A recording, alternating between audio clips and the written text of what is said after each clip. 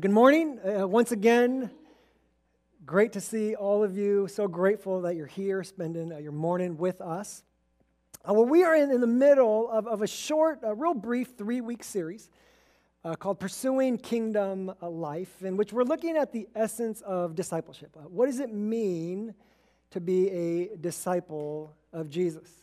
And last week, as Pastor Brandon mentioned, this is probably something that you've heard us talk about over and over and that we plan on talking about over and over because, you know, at the very core of who we are and what we do, discipleship is at the core of why we exist, right, as a church. So what is a disciple? Well, here's how we define a disciple, or we define discipleship. A disciple is someone who pursues kingdom life with God, under God, and for God. A disciple is someone who pursues kingdom life with God, under God, and for God. Now, if you were here last week, Pastor Brandon focused on that first part of the definition in terms of like what is kingdom life. So if you didn't get a chance to listen to last week's message, I really encourage you to go back and do so. But he talked about what is the kingdom, what is kingdom life, what does it mean to pursue a kingdom life. And what I want to do this morning is just focus on this second part. Life with God, under God, and for God. Now, when we talk about life with God, under God, for God, we're talking about different aspects, different components to discipleship that correlate with spiritual growth, spiritual maturity. Now, on one hand, it communicates a very broad, very general trajectory in terms of what discipleship looks like, that it's doing life with God, and then life under God, and then life for God. But it's not necessarily chronological or step-by-step. It's not like we perfect life with God first, and then we graduate into life under God, and then we graduate into life for God, and then we're like done, right? On one hand, they are distinct, right? They're unique. They have distinct elements, but they're not independent of each other. They're interconnected, interdependent. So for instance, right? Let's say I were to go to the gym one day, and I walk into the gym. It's hypothetical. And I make the commitment that in the next 6 months, I'm going to strengthen my upper body, right? I'm going to get ripped. I'm going to develop my pectoral muscles, my chest. I'm going to strengthen my back muscles, and then I'm going to develop my arms, right? Now, on one hand, there may be some logic to like developing the bigger muscles first and then working the supportive muscles. But I wouldn't go to the gym and then for the first 2 months, just do chest only. Right, and then the next 2 months do back, and then the final 2 months do arms, because while each muscle is independent of each other, they're interconnected. They're dependent on each other. In other words, in order to strengthen, like to do a chest workout, I'm going to work out my triceps, right? Back, biceps, right? So it's similar in the same way, right? When we talk about these aspects, components of discipleship, you'll see the distinct elements, but to also recognize that they're interconnected, dependent on one another. So let's start off with life with God. What does it mean to do life with God? Life with God is to pursue a relationship with Him, to pursue a relationship with Him. I think it's easy for some to perceive the Christian life as attending church, believing certain theological truths, trying hard to do good things, and trying hard to avoid doing bad things, which technically isn't wrong, but at the core of it is a personal, intimate relationship with a God who is alive, active, and present. Right? Last week, Pastor Brandon said that discipleship is a gift. Right? In the same way, right? It's important that we recognize that to have a relationship, personal, intimate relationship with the creator of heavens and earth, the sustainer of life, the author of salvation, it's a gift. When Jesus began inviting the first group of individuals who would become his first group of disciples, as we saw last week, he would say to them, Mark chapter 1, verse 17, "Come, follow me, and I will send you out to fish for people," or kind of the more popular translation, "I will make you fishers of men." Right? Jesus didn't merely say, "Come and watch me," or "Come and listen to me. Come and hear my teachings. Come and do what I say. Come and watch me work," which wouldn't have been incorrect, but at the core is come and follow me. right? Come and just be around me. Spend time with me. Have a conversation with me. Hang out with me. Do life with me. At the core was an invitation to have a relationship with him. Now, what does that mean for us today? What are some indicators of pursuing life with God? Now, here are just some. It's not exhausted. It's not limited to these, but here are some indicators of life with God. One, life with God is to prioritize our relationship with Jesus, to prioritize that relationship, to make him a priority. That when we enter a relationship with Jesus, he's not just one of many relationships, right? But he becomes priority number one in terms of relationships. For the early group of disciples, to follow him literally meant that they had to follow him, right? They had to kind of go wherever he was going. They had to do whatever he was doing. When he went to a village, they went to that village, right? When he stayed, they stayed. When he left, they left. And in doing so, it also required them to, at least for a season, leave behind the other relationships, family, friends, professions, career. And it wasn't that they cared for those relationships any less, they just had to care for Jesus that much more. That in order to prioritize that relationship with him, they had to deprioritize their other relationships. So pursuing life with God is to prioritize that relationship with Jesus. Secondly, to do life with God is to spend time with him. Right? Now, we know from Scripture that God is omnipresent, right? That he's all present. In addition, as believers, we have the Holy Spirit living in us. So there's nowhere we can go, there's nothing we can do where God isn't present. Right? So to spend time with him, it's not like we have to go somewhere or make an appointment or schedule to spend time with him, but it's pausing, it's slowing down to acknowledge his presence, to prioritize his presence, to be mindful of who he is, of what he's like, to be mindful of his character, to be mindful of his heart, his thoughts, his desires. Right? It really is no different than having coffee with a friend or a loved one or going on a walk together, a hike together.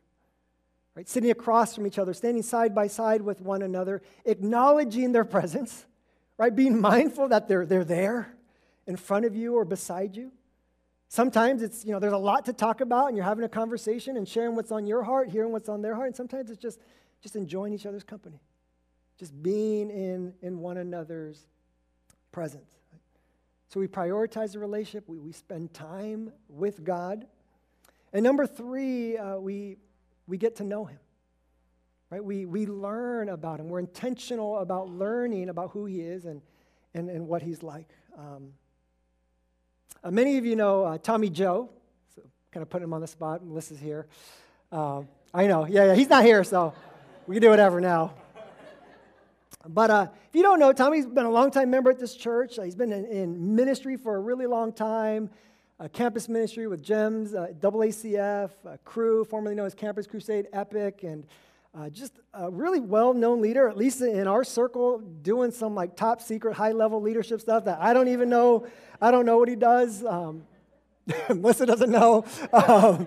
So, just gifted, intelligent, successful, but just fun to be around. Right?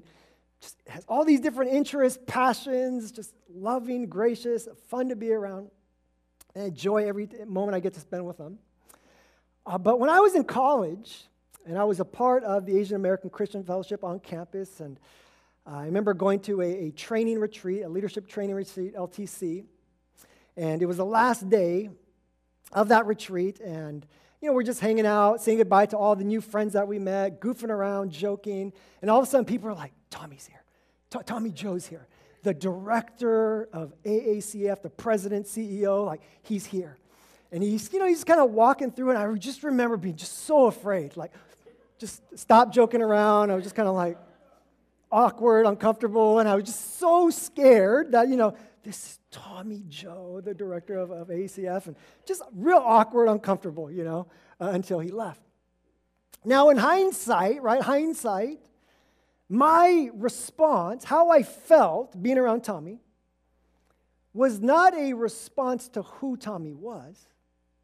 It was a response to my perception, right, of who Tommy was and what he was like. Right? In the same way for many of us, sometimes when we go to spend time with God, sometimes it's hard to know where do we even begin. Right? What are we supposed to feel? How's he feeling? How do we respond? Right? And our response to what we're feeling, if there's this awkwardness or discomfort, is a response to our perception of who God is in that moment, right? What he's like, how he feels about us in that moment. And some of us, our perceptions of him are correct and accurate, and some of our perceptions are inaccurate.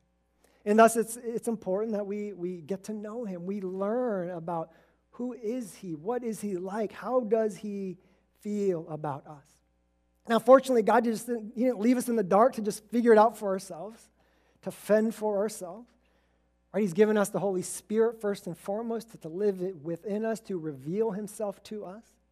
He's given us the written word, right? His spoken word, the scriptures, the Bible, to tell us, right? To give us glimpses of who he is and what he's like and how he feels about it. And we live in a day and age where there's unlimited amount of resources, right, that can help us to understand and learn what the scriptures have to tell us.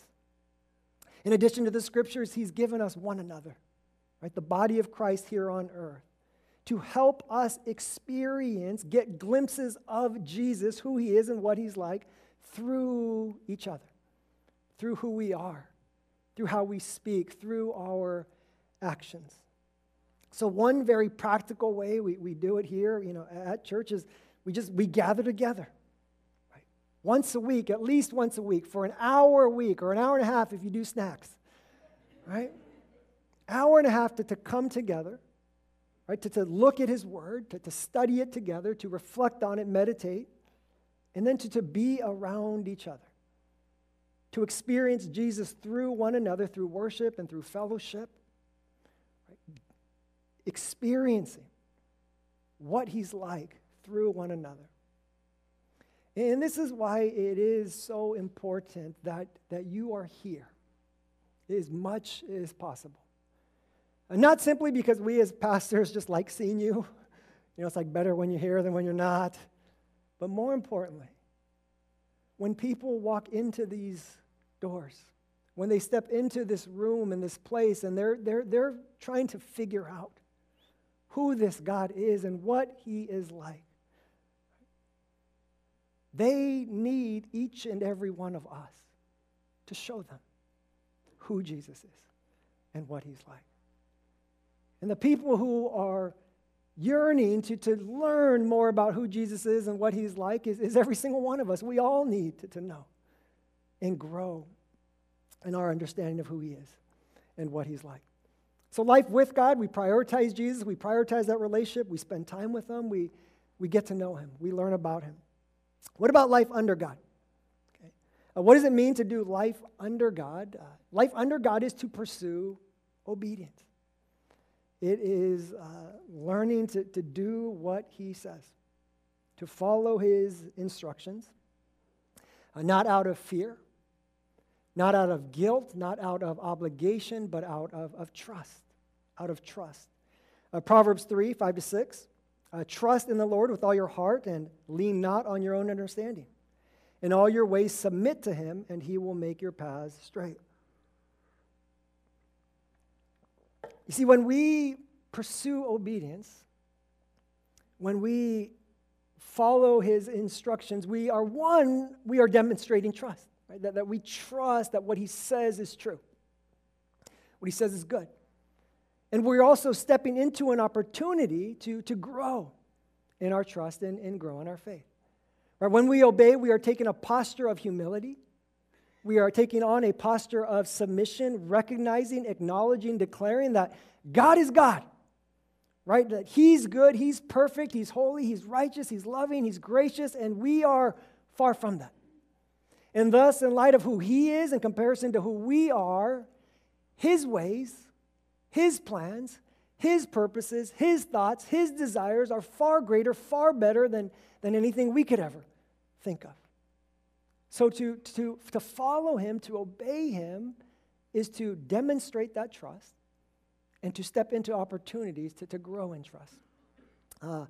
Last week, my older daughter Carly and we went to IKEA, took her to IKEA to pick out a desk, right? So we're walking through, she picks out a desk, we go downstairs and we come home with a box, right? Not a desk, we come home with a box, right? Open up the box and there's just all these random pieces of fake wood, right? And then there's just this bag of like hardware, right? And just looking at that bag, it's kind of intimidating, right? All these little pieces, all these random parts. But I remember just kind of thinking subconsciously, like, all I need to do is follow the instructions. If I just follow the instructions and do what it says, then there's a 98% chance with IKEA, okay, not God, IKEA, 98% chance, right, that there's going to be a desk when I'm done. And the reason I know this is because of all the other IKEA stuff that I've built throughout the years and the times that I've tried building it without using the instructions. Right? So each time I build something, it helps me build my trust in the instructions, that if I do what it says, it will produce something good, something desirable. And the same is true with obedience when it comes to God. It is a demonstration of trust, and it's an opportunity to step into growing in trust. Romans 12:2, do not conform to the pattern of this world, but be transformed by the renewing of your mind. Then you will be able to test and approve what God's will is, his good, pleasing, and perfect will. We see Jesus doing this in the life of the early disciples. Right? Jesus giving them certain tasks, assignments, putting them in certain situations that would require them to trust him. Right? Times when he would say, like, okay, go ahead and feed the 5,000 plus women and children with those pieces of bread and 2 pieces of fish. Times when he would send them out to sea in the midst of a storm. Times he would send them out on their own, 2 by 2. Say, go proclaim the good news of my kingdom, but don't take anything with you. Don't take any money, just the clothes on your back, and depend on the Spirit and the provisions of the Father. Right? He would put them in situations that were uncomfortable, difficult, challenging, but situations that ultimately invited them to trust him and to grow in their trust and in their faith, which they did. So what does this look like for us today? What does life under God look like? What are some indicators of doing life under God? Once again, it's not exhaustive, just a couple. One, this may be stating the obvious, but when we do life under God, we are striving to obey. Now, I say striving to obey because it doesn't mean that we're perfect. It doesn't mean that we never fail or we never stumble or we never fall. It doesn't mean we obey everything all the time. But if there's genuine effort, there is genuine intentionality in trying to do what God says, to obey his commands, to follow his instructions out of trust and faith. Secondly, we do that in community. We walk with others in biblical community. Proverbs 27:17 says, as iron sharpens iron, so one person sharpens another. Ecclesiastes 4:12, though one may be overpowered, two can defend themselves. A cord of 3 strands is not quickly broken.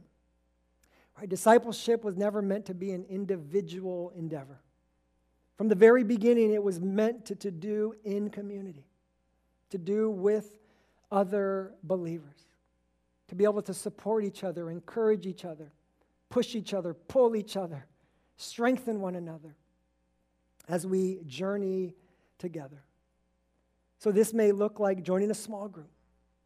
This may be being intentional of connecting with other believers, co-workers, friends. And I think it's important to be clear that this isn't just hanging out with other Christians, doing fun things together, which is not wrong at all. That's great to do those things. But biblical community is more than that. It's to do discipleship together, to pursue life under God together, to grow in our faith, to grow in our trust, to pursue obedience. Right? So lastly, life for God. What does it mean to do life for God? A life for God is to pursue our purpose, right? It's to recognize that God is not only worth trusting, but he's worth living for. That the best thing we can do with our one short life here on earth is to devote it to fulfilling his plans and his purposes to further his kingdom here on earth. It's to embrace the reality, the truth, that everything we've been given, everything we possess, our talents, our abilities, our spiritual gifts, our resources, all of God's blessings, all of the provisions that he's given to us are meant for us to steward in order to play a part in his plan and his purpose, to fulfill the unique role and calling that he's given to each and every one of us. Once again, the motivation is not fear. It is not guilt. It is not obligation, but the motive is love. Love for him and genuine love and compassion for others. 1 John 4:19 says, we love because he first loved us. Matthew 22:37-39, in response to a question of what's the greatest command in all of the law, Jesus replied, love the Lord your God with all your heart and with all your soul and with all your mind. This is the first and greatest commandment, and the second is like it. Love your neighbor as yourself. In other words, the more we get to know Jesus, the closer we get to him and spend time with him, the more we learn to trust him, eventually we grow to love him. And the more we love him, the more we love others with genuine, sincere compassion and grace. So what does life for God look like for us today? What are some indicators of pursuing life for him? One, we seek opportunities to bless others. We seek opportunities to bless others. Now, I say seek opportunities because it doesn't mean that we are doing everything for everyone all the time. We're limited, finite human beings. There's only so much we can do. But in seeking, we are discerning. Right? We are coming before God and we are discerning, God, how can I use what you've given me to bless other people, to fulfill the plans and purposes that you have for my life? We're seeking opportunities. We're discerning how God may be calling us to bless others. And then lastly, it's pretty straightforward, but that a life for God is a life that serves others. At the end of the day, it is a life that is serving others, protecting others, defending others, providing for others, loving, caring for others. Whether it's our closest family members and friends, whether it's complete strangers, even our enemies, even those who are hard to love. And in loving them, it's meeting their needs physically, emotionally, spiritually. Pointing them to Jesus, helping them to experience and see and get a taste of what his kingdom is like. And for us as a church, it's this aspect for us that we really feel called and compelled to build into, to lean into this season. To really discern for us how God is calling us to be a blessing to others, especially those outside the walls of this church. And this is why we're so excited, we're so grateful, why we believe it's a God thing that Pastor Abe is here as our pastor of outreach to help lead us and to discern God's unique calling for us as CBC to be a blessing to others. And in doing so, creating opportunities for all of us to step into our purpose, both as individuals and collectively as a church, to be a bridge between us and to those whom God is calling us to serve and to love on and care for and bless. In Luke chapter 19, we get this glimpse of life with God, under God, for God, kind of all working together, kind of simultaneously in one short evening. It's the story of Zacchaeus. We're told that Jesus is cutting through a city called Jericho. And on his way there is a chief tax collector named Zacchaeus. And long story short, tax collectors were one of the most hated, despised individuals in the Jewish community. Right? The way they made their living, the way they provided for themselves was pretty much by taking from their own people. Right? Charging taxes on behalf of the Roman government and just skimming some off the top for themselves. So Zacchaeus was not just a regular tax collector, he's a chief tax collector, which means he's like the supervisor of all other tax collectors, and he's wealthy, which means he's got his hands in a lot of people's pockets. Right? So Zacchaeus hears that Jesus is coming through town, and he's curious. He wants to get a glimpse of Jesus to see what he's like, but he's short in stature, so he climbs up a tree to just get a glimpse as Jesus is walking through. And then we're told in verse 5 to 6, it says, when Jesus reached the spot, he looked up and said to him, Zacchaeus, come down immediately. I must stay at your house today. So he came down at once and welcomed him gladly. Right, so here we get this glimpse of life with God. Right, Jesus saying, Zacchaeus, I'm coming over. And Zacchaeus opening up his home, welcoming him gladly. Perhaps cooking up a dinner, hosting a feast, throwing a party, making Jesus the guest of honor. Acknowledging his presence, just being with him, listening to him, hearing him, asking him questions. And then at some point during this meal, this gathering, something is stirred within Zacchaeus. Verse 8, it says, but Zacchaeus stood up and said to the Lord, look, Lord, here and now I give half of my possessions to the poor. And if I have cheated anybody out of anything, I will pay back 4 times the amount. Right, so something is stirred within Zacchaeus, and he is compelled to move towards obedience. Right, he says, anyone I've ever cheated, I'm going to make things right. I'm going to repent of my ways. I'm going to do differently, and I'm going to make things right. I'm going to settle all the accounts. I'm going to step into obedience. I'm going to do life under God. But he doesn't stop there. He says, in addition, anybody I've taken from, I'm going to give them 4 times the amount. In addition to all that, with the remaining of my possessions, in theory, the clean money, right, the dirty money's all been given back, but the clean money I have, half my possessions, I'm going to give to the poor. Bless others. Right? Life for God. Right? Blessing others out of a genuine love for God and for others. Right? And this is a picture of life with God, under God, for God. And for Zacchaeus, it's amazing. It all happened in one night.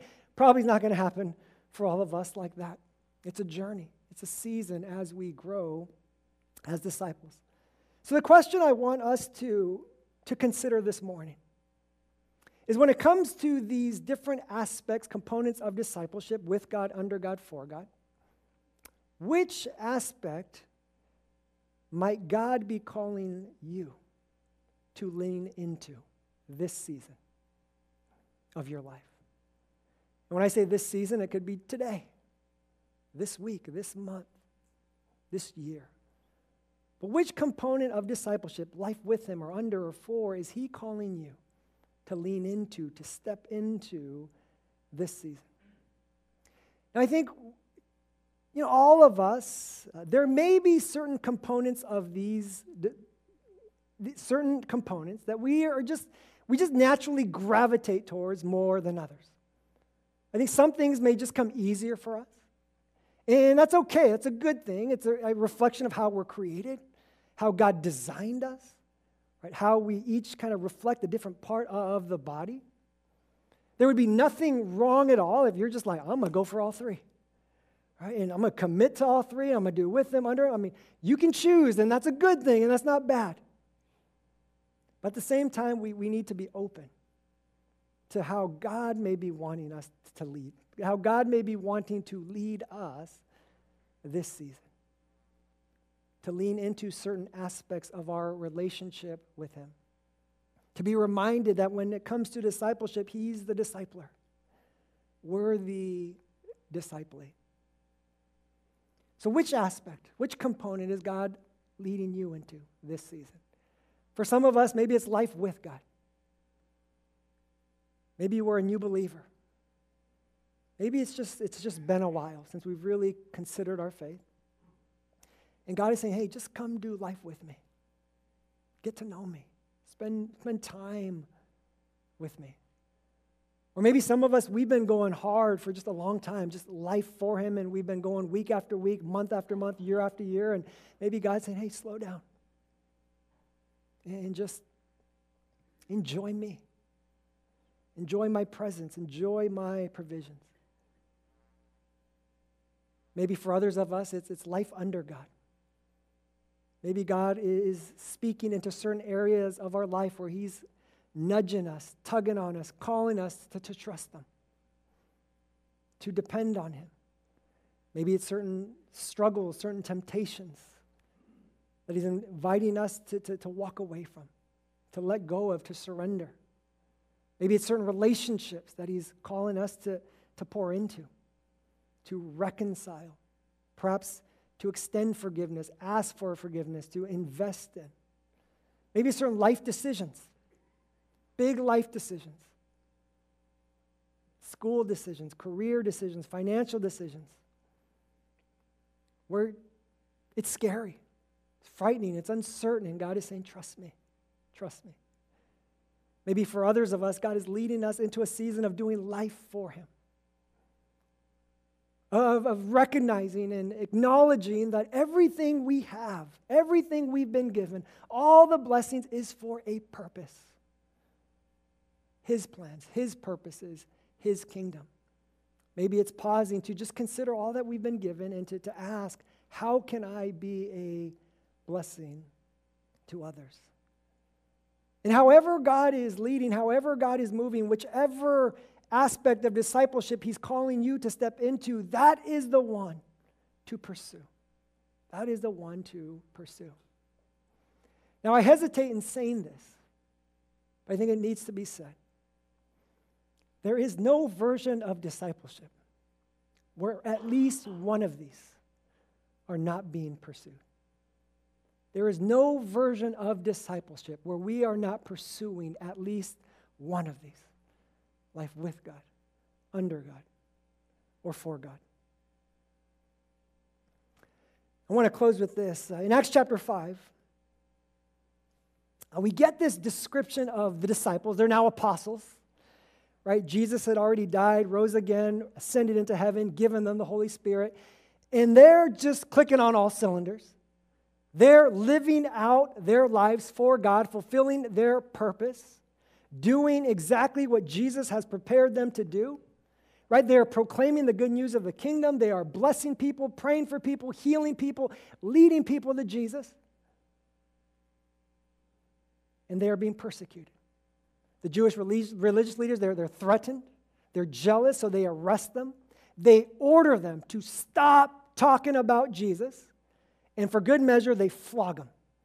Right? The 39 lashes, the same presumably that Jesus received. And as they're walking back, presumably in agony, pain, dripping with blood, here's their response. Verse 41 to 42. It says, the apostles left the Sanhedrin rejoicing. Rejoicing because they had been counted worthy of suffering disgrace for the name. Day after day in the temple courts and from house to house, they never stopped teaching and proclaiming the good news that Jesus is the Messiah. Right? Rejoicing. Rejoicing not only over the fruits of their ministry, but rejoicing even in the suffering. That even in that, it drew them closer to Jesus. That they would be worthy to suffer for his name. Now, here's why I bring it up. Now, I'm pretty sure, and I say pretty sure because I don't know for sure, because I wasn't there and I didn't get to interview them. But I'm pretty sure that none of these disciples, apostles, envisioned this for themselves when Jesus a few years prior said, come follow me, and I will make you a fisher of men. And I think even if Jesus were to have told them, one day, a few years from now, you're going to be proclaiming my name and doing my work, and you're going to get flogged, and you are going to rejoice. Trust me, it'll be worth it. I don't think any of them would have believed it, right? It might even have scared them off, right? Like, oh, I don't know. And I think for some of us, the tension when it comes to discipleship is the uncertainty. Like, if I were to step into this, if I were to commit my whole life to this, like, how's it really going to turn out? Is it really going to make my life better than if I don't? And thus, in this way, the invitation to discipleship, this gift is a gift that needs to be received by faith. Not a blind faith, but a faith that acknowledges, a faith that believes that this God who loves us so much that he pursued us, that he came to live amongst us, die for us so that we can be forgiven, reconciled, adopted as sons and daughters, made worthy of his blessings and favor. This God is a God worth doing life with. He is a God worth trusting. He is a God that is worth living for. As we close our time this morning, we're going to sing a song called Pursue by Hillsong. And the opening section of this song is us envisioning God in his grace and his mercy and his kindness inviting us to draw near, inviting us to follow him. And our response to pursue, our response to surrender, our response to commit is us saying to him, we will follow you. We will commit our life, devote our lives to being your disciple. It doesn't mean that we have everything figured out. It doesn't mean that we're going to be perfect here on out. It doesn't mean we know all the answers to all the questions, but it's a demonstration of our trust. That it's not about our own strength, our own abilities, but it's about what God can do in us and through us. And this is the essence of discipleship. This is what we are invited to step into. This is pursuing life with God, under God, and for God. Will you pray with me?